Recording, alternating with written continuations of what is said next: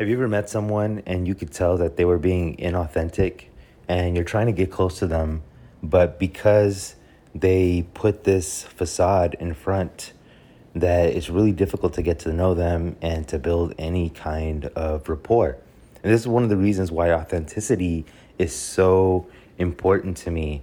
And within the South Asian culture, and it doesn't matter if it's the South Asian culture in South Asia or the South Asian diaspora elsewhere, there's this real feeling of needing to save face. And they actually have this concept in China as well. It's called jiao mianzi. But this sentiment or this feeling of needing to save face, it creates people to act out inauthentically. People are actually scared to be themselves because they're too worried about what other people will think about them. But the consequence of that is people actually can probably see through it. You're not really fooling anyone. And when someone does want to get real close to you, it's really difficult to do this. I know that one of the things that I used to think about when I was younger is if I ever do something quote unquote bad with someone, and when you say bad, it could be like unsavory. So if it's like smoking a cigarette or something like this, then you instantly build this bond with this other person. And there's actually been studies that show that if you are comfortable cursing in front of other people or teams and coworkers that curse in front of each other, this also builds a bond. And this bond is a strong connection because you can trust the other person to be real with you, right? And when you see this authenticity come out and someone is real with you, like it's just so much easier for you to build a stronger connection. And this point is actually kind of goes into like my relationship with my family. So my grandparents, my uncles, my parents, etc., they all struggle with authenticity. They're very inauthentic because they have this real need to be able to save face, to show that they're awesome in every single way.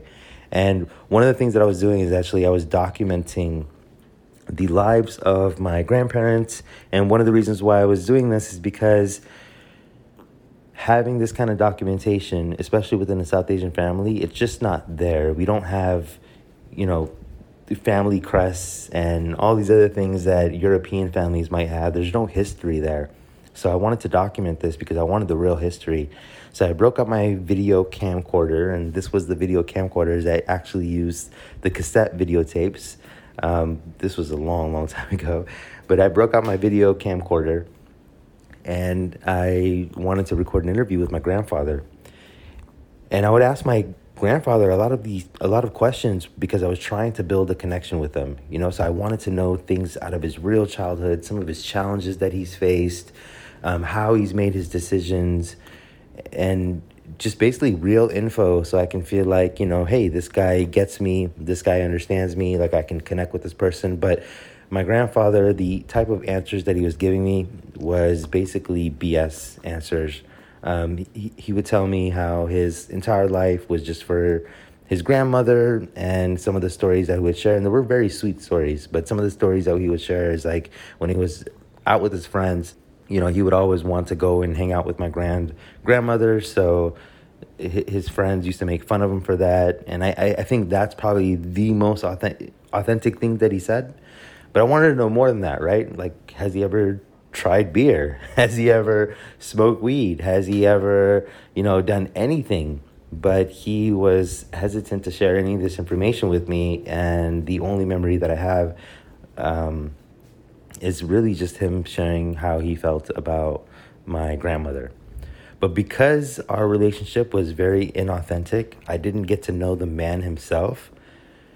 I can't say that I actually know my grandfather at all. Like, I really don't. I don't know who he is. All I know is who he wants me to think he is. And that's about it. And because of this inauthenticity, I don't feel very close to my grandfather at all. And actually, I don't feel very close to many of my family members because it's really difficult to, I guess, just to get close to them, to understand what they're thinking and, engage as like real people with real problems instead of all these shiny people, the shiny facade that they want to show. And I think that's the main risk, right? Is if you have family members that are not authentic with you, then it's really difficult to create that bond. And if that bond's not there, if that bond is missing, then that relationship really isn't there. So now when I look back and with the family members that have passed away, with family members that are getting ready to pass away, I don't feel a strong connection to them at all. And to me, they're just strangers, right? So it's like they're biding their time, they're strangers. Every time my parents force me to get on the phone call with them and things like this, I don't know who they are. And they're not willing to tell me who they are. So it's like, for me, it just feels like a waste of time. And I think this is why one of those core values that are so important to me is brutal honesty.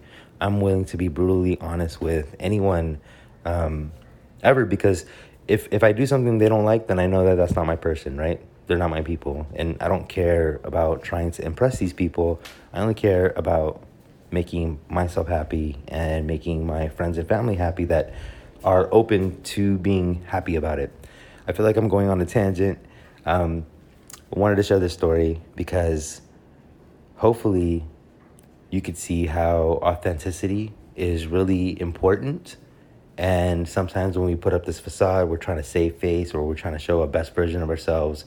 It doesn't really have the intended effect that we think it does, which, yeah, you might impress people, but you're not making any friends. So I think it's really important to be authentic, be true to yourself, and, just be a gangster and do gangster shit. This is Robin Copernicus. Boom, bam, I'm out. Hey, so if you're a 6% entrepreneur, here are 4 ways that I can help you right now. 1, hit that subscribe button and the bell so you can always stay up to date on the latest marketing strategies and tactics from this podcast. 2, find out how much of a natural-born entrepreneur you are by taking the visionary quiz at robin.ws/quiz.